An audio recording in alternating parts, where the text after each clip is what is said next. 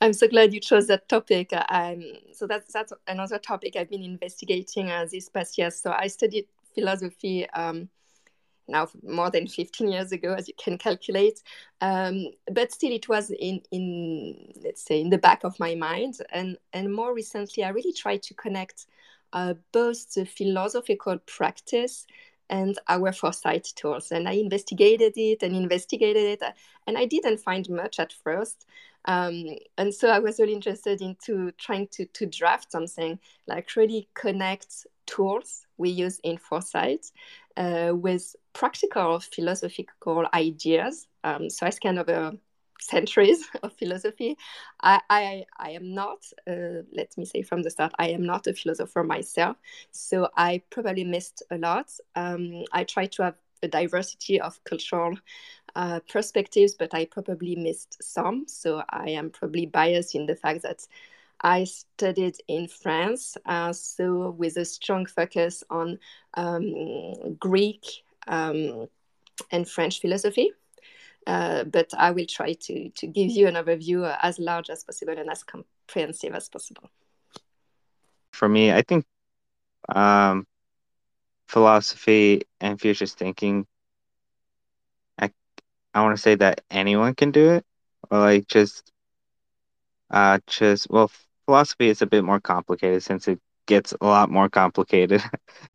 And futures thinking, well, a lot of people think about the future, but they don't realize that futures thinking is a term that's out there that us people in this futures foresight field use. It's really interesting that you start with this consultation, Victor, because I do believe from the start of philosophy, and let me start with the first time we heard about the word philosophy itself. So it was with the Greek, with Socrates and Plato, sorry. And what's interesting is from the start, the idea that it's something that is said orally, so not something that you write or not complicated concept, but really a conversation that you have in the agora, so the place where everybody would gather. The idea is philosophy is something that everybody can practice.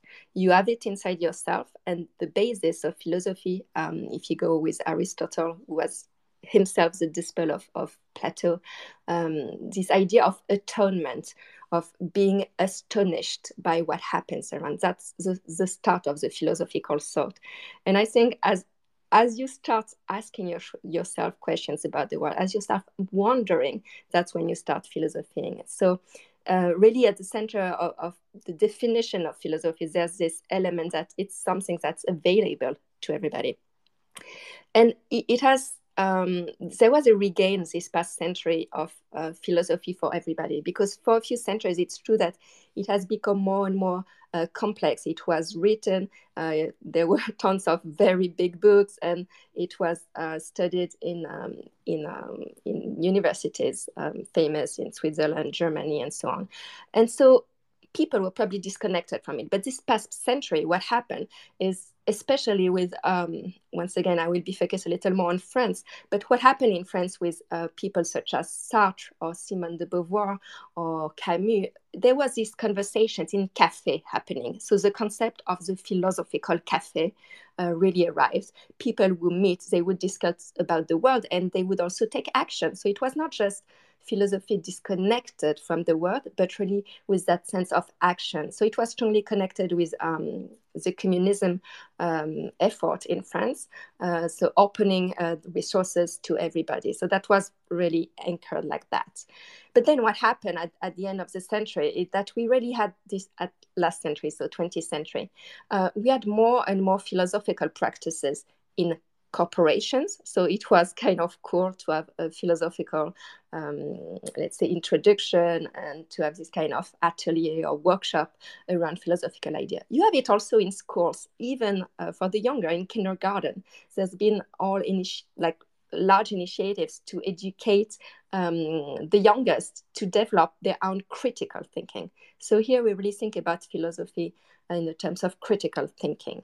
And more recently with digital media, wow, it's been super popular. You can think on Clubhouse. the number of rooms you have dedicated to Stoicism, like Stoicism on the Daily. If you go on Twitter, you have the philosophical thought of the day, and it has like millions of followers. You have also a lot of podcasts dedicated to the philosophy of everyday life objects, which is kind of interesting. Also, the fact that not only the practice diversify itself, but also the topic that were explored were more and more accessible. This is the idea that you can do philosophy with any object, any fact, any ideas around you. It's not just about the big metaphysical questions. So, what's your opinion on futures and a collective future? Or is that a term that you're familiar with or heard of before? Collective future. I'm not sure I get what you mean with a collective future. Is it a concept in futurism, or you mean to connect it with philosophy? Just to make sure I get the question right. So futures and collective futures. So futures is just many possibilities, right? Many different scenarios. But a collective future is where um, there's one future, but it involves everyone in the planning of it. Well, that's how I see it. Not sure how you see it or how you want to define collective future. Yeah, definitely. For me, it's mostly that I don't see really futures as not collective.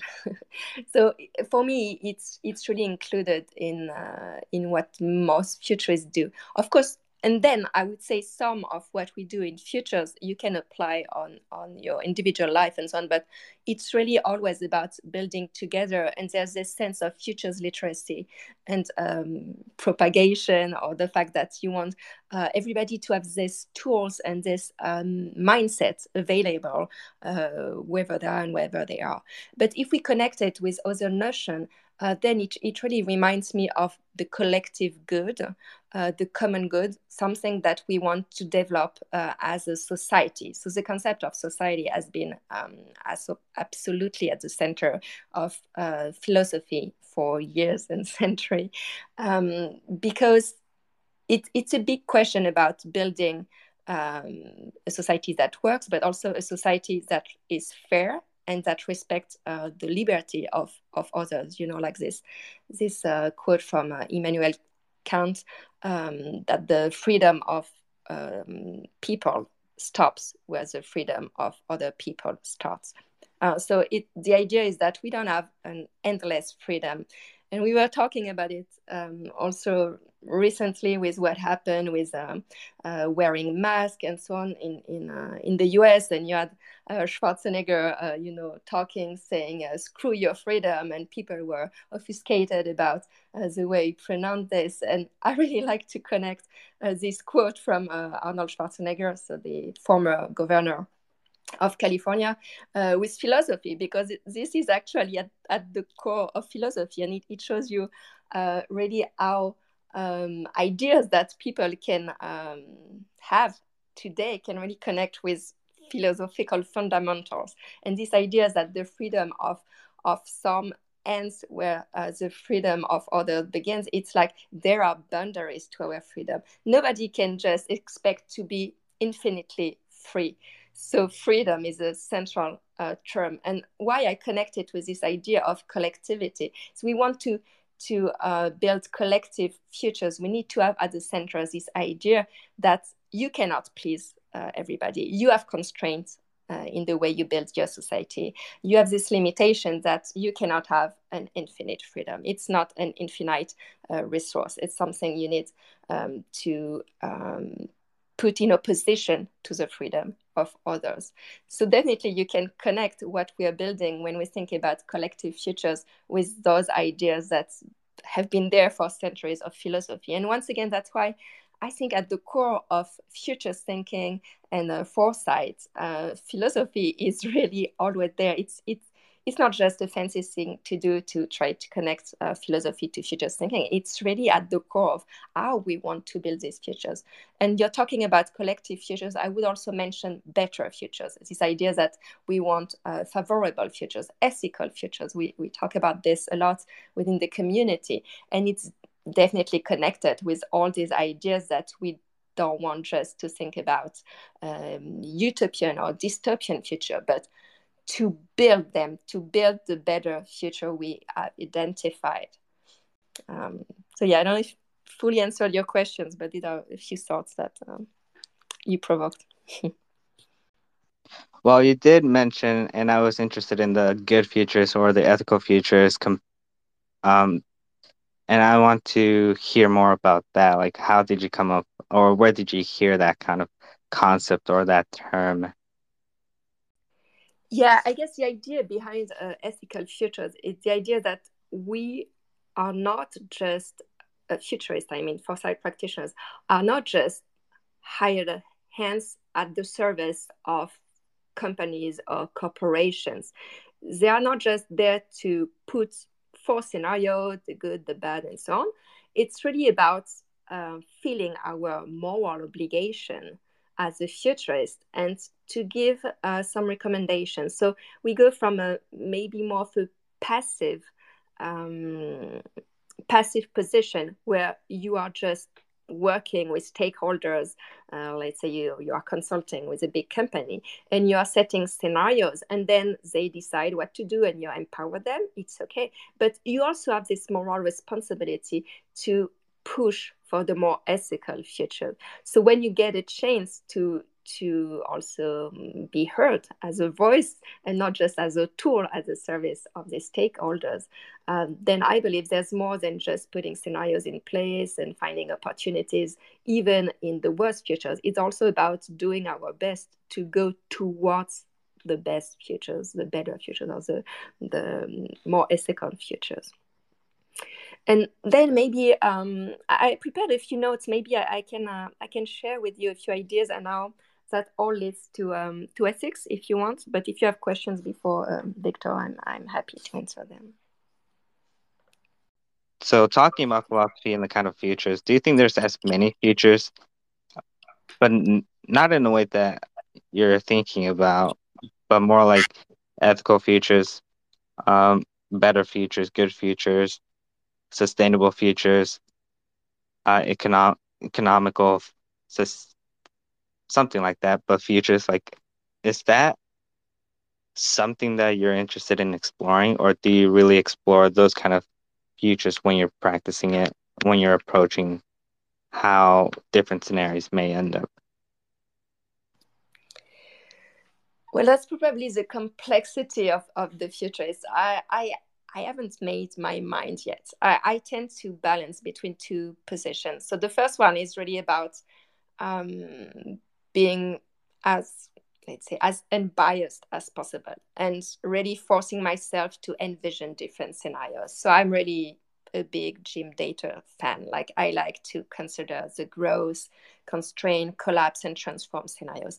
Like, push yourself in directions you don't necessarily want to go, or your brain doesn't want to go. Because I think that's a first step that's necessary. You cannot just hope for a better future and not see all the other aspects. So I really like to lay the ground and envision all possible, like not all possible futures, but at least a plurality of plausible futures. But then in those futures, that's when you will be working with stakeholder, and if I do research, I can kind of stay at this stage of four, let's say, four possible scenarios. If I write fiction, I can focus on one, which I think is more revealing than another. But if I work on a consulting project with customers, so with stakeholders, we will take actions according to the scenarios I push or not. And I will work with them on finding the areas of opportunities in different scenarios. I kind of feel bad if we go in a kind of let's say dystopian scenario, and I help them find the opportunity in that type of future, I feel like I'm not doing my work well, because it's like whatever the world is falling apart, my customer needs to make the best opportunity in that future, and that's also not exactly what I want to do. So sometimes I have this type of ethical or moral conflict within myself, and of course I prefer to push for futures which are more ethical. Let's say I work with a fashion brand who wants to develop product, and I know that at some point they want to survive as a company, so they want to make profit, so they want to have product that will revolutionize the future.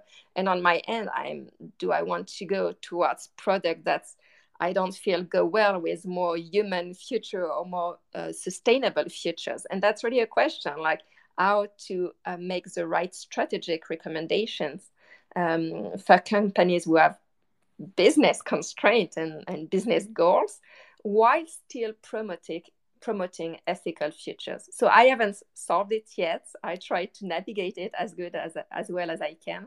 But I think that's kind of the moral conflict that futurists have to live with.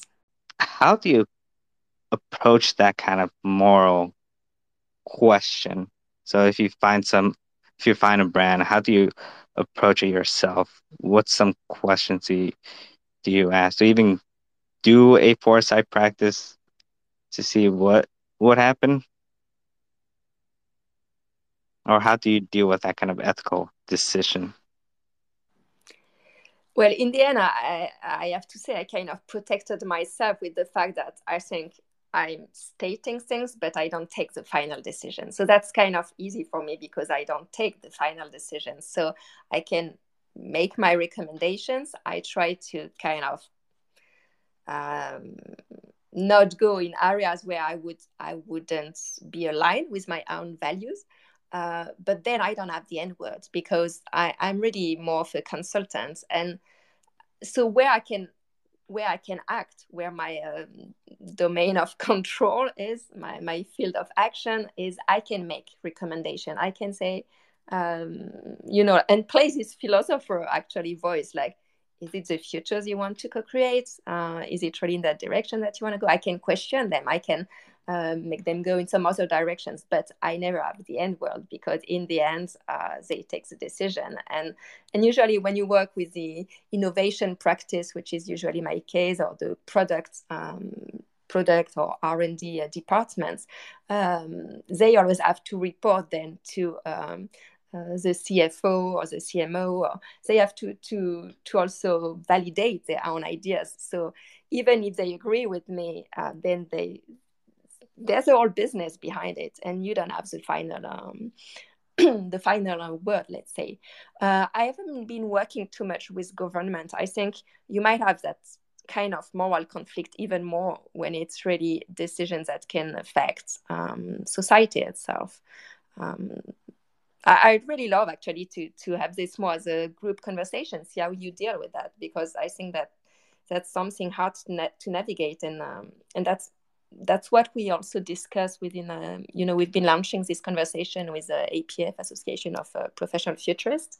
We now have a regular meetup, like every month, there's maybe 25 of us. And we discuss this moral obligation and how to be like ethical in our approach, and maybe write a moral code of conduct, or I would say even there's a distinction between moral and ethical. So I prefer to use ethical because morality can be very different from one person to the other, while ethics are something people tend to agree more on. It's something probably more collective, as we were talking about previously.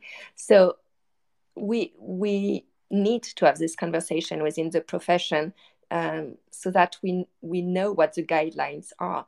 And what I want to underline also when I start this conversation during such events, and thank you once again, Victor, for offering the space, is to ask questions. We don't have all the answers. I cannot tell you today what is the code of conduct or the guidelines that we should edit together, but at least we need to start this conversation. We need to try to start drafting ideas, and not just say, okay, there's a conflict and that's it. So I would say there are different steps. First is not acknowledging that we have this moral conflict and we need to work together on editing ethical guidelines. Then there's the, let's say, the things that will trigger us to action. The first step is, oh, at least we are aware of it. So raising awareness, I think, at this point is important. But then we need to conduct it until we build kind of a charter or collective engagement or commitment to what are good practices, best practices, because the change is now exponential, and I'm talking about working with corporate, but there are much bigger topics. So I think now the time has come to really build that effort to say what is our job as futurists, how can we push for this better futures without cutting on some aspect of the methodology, because I think the methodology is quite strong, and the idea that we go see different futures is really what makes it worth it. I think that we don't just forecast, but we foresee different scenarios is really, really core. So we should see how the methodology is strong enough and robust enough to still co-create better futures. I would say that's the stage we are at today. With philosophy, do you think there is some futures more or less important than another future that someone else created? What's your thoughts on that? Many thoughts come to mind. Maybe one first thing, I didn't fully answer your previous question. I just wanted to add that before I talked about multidisciplinarity, and you were asking how do you make sure you go towards ethical futures and so on.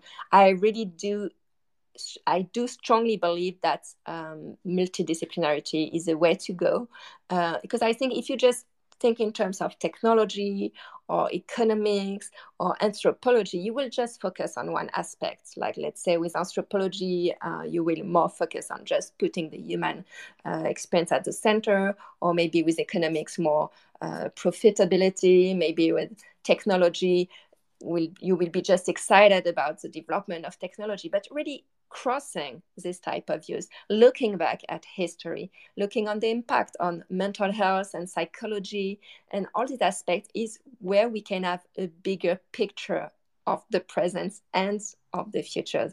So I do believe a way to go ethical, that's maybe the only assumption I have on this, is really going multidisciplinary. There are other things we are trying to develop, but I think really pushing ourselves to be multidisciplinary is really important. And actually, I just checked, all this program that you have, academic programs to become a futurist. They're usually connected to a discipline. They are not just general futures. It's always connected to a discipline. Let's say the Hawaii Research Center for Future Studies at Manoa, they are connected with political science and social science. If you take the Turku School of Economics and Finland Futures Academy, they really focus on economics and business administration. If you take Stellenbosch in South Africa, they are connected with economics and management. Sometimes it's with strategy and development. Houston, it's more with, they really have a multidisciplinary approach, and they synthesize insights from economics, engineering, sociology, politics, creativity, community building, system theory. So most of this program really focus on the fact that having this multiplicity of lenses can help. When I checked this, I found I didn't find any program that was linked to a chair of philosophy or philosophy-oriented university. So that's why also I wanted to investigate it. Trying to figure out my thoughts here, but between a future of a good citizen versus a future that is thought up and was voiced by someone with a, let's just say, a criminal background, how does one futurist or foresight practitioner approach those kind of futures? What's one way to get rid of the person from the futures and just focus on the future.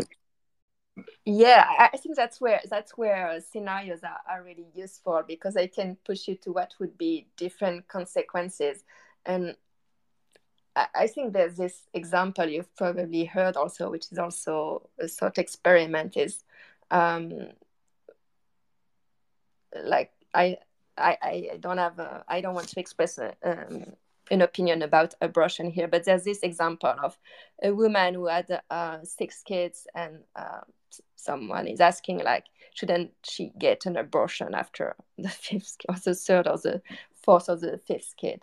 And people are, no, absolutely, absolutely not, that's her choice. Okay, and then this sixth kid ends up being Hitler. So I don't know if you've heard about that thought experiment, and I'm not even sure that's a reality, but that's one we used to think about. It's like you try to just have a small decision, and then it ends up be a major decision, or you think you are having an ethical decision, and it ends up provoking, like, butterfly effect, having a major disruptive effect. So sometimes the easiest way to go is to say, let's just do nothing when you are not sure about the consequences, because doing nothing, at least it's kind of the course of life. And some people are actually thinking that about climate change, like, while trying to always fix things, sometimes we create more disequilibrium. You disbalance the world. When you try to support, for example, a species, sometimes you end up killing another one, because that species is actually just pursuing the rhythm of its life. And so it's hard to deal with ecosystem, for example. What is the right ecosystem? Should we just not try to protect species and just let... So you can always have this position where you say, let's just do nothing. It's easier. But also, by envisioning different scenarios, what you do is, if you do well your work, and it's not always easy, but is push as much as possible the consequences, so that you don't have blind spots. Like, you try to consider all the possible consequences of what something can lead to. Let's think about autonomous weapon and wars of the futures, which is one of the topics we discussed at the APF meetup.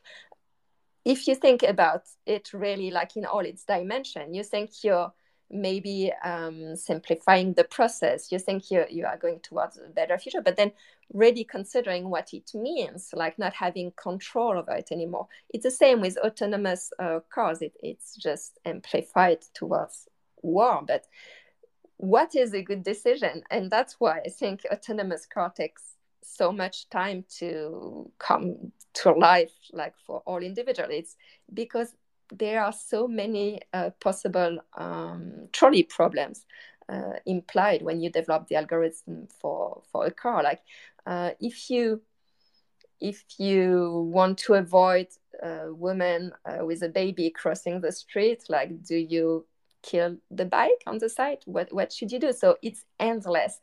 When should you act? When should you not act? But once again, and that's maybe where, I don't know if I reassure myself, but at least I found so far that it was a good way to think about it, is always try to have the best picture as possible, and for doing so, consider different point of view, consider different perspectives, and that means different disciplines, and not just consider the economics impact. Don't just consider the social progress. Don't just consider the climate impact. Like, really try to put them all together in the same machine, and find an output that really consider all these components.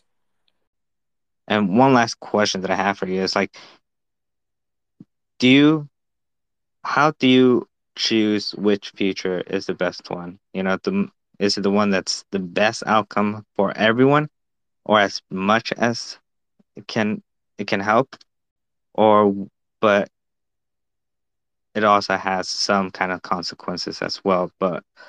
Or do you choose a future that's neutral but less risky or less of a consequences for a certain um, species or um, social class or whatever it is? I'm not sure how do you approach or how do you use that, or if there's a tool or method that kind of explores that. Mm-hmm. Well, once again, I go back to the tools and the process and the methodology to kind of avoid having too much of those dilemma. I really have myself a hard time to talk about better futures. I think it's first a subjective notions as you're underlining it. It's also dangerous notions, and coming once again from Europe, and we at school we study for years and years what happened in the 20th century during the two world wars. So I'm kind of really pressured by all that. I don't like so much utopia and so on. So that's not really the direction my mind usually goes. Like I even try to work on some projects. We were like um, optimistic views of the future, optimistic speculation, and so on. And that was not natural to me. So I always kind of have this warning, like a better future for everyone doesn't really exist for me. So I go back to the tools. And as I said a little previously, I believe Jim Data with the For Alternative Future kind of did a wonderful job. It's kind of a good tool, and then you can elaborate on it, but at least it's a good framework to start with. I go with growth, constraint, collapse, transform, and I push myself to really go in all those directions. Sometimes these are not exactly the scenarios, but at least to go in different directions, different plausible futures. And in those futures, something are positive for some people and some things are negative for other people. It's not like there's a good scenarios. I mean, even in a collapse scenario, probably like let's say what happened yesterday. Like imagine we go further and this is the end of social media. Like, is it negative or is it positive? It's negative for some, it's positive maybe for others. Maybe it will help new things emerge and so on. So I wouldn't say even collapse is necessarily dystopian. It's a different way to think about the future, and I differentiate dystopian from collapse scenarios. So I try to push myself in all this direction. Then what is ethical is more the decisions we make within those futures. And that's where probably I can have an impact. Let's say we are working towards sustainability, and I'm working, let's take the same example as before, with a brand in fashion, and we are trying to develop products of tomorrow, and they are to choose between, do they want to go towards more health-oriented products, efficient, and that's what people have been asking during the pandemic. Like they were not so much interested into sustainability and just efficiency of killing germs, efficiency of beauty product, and so on.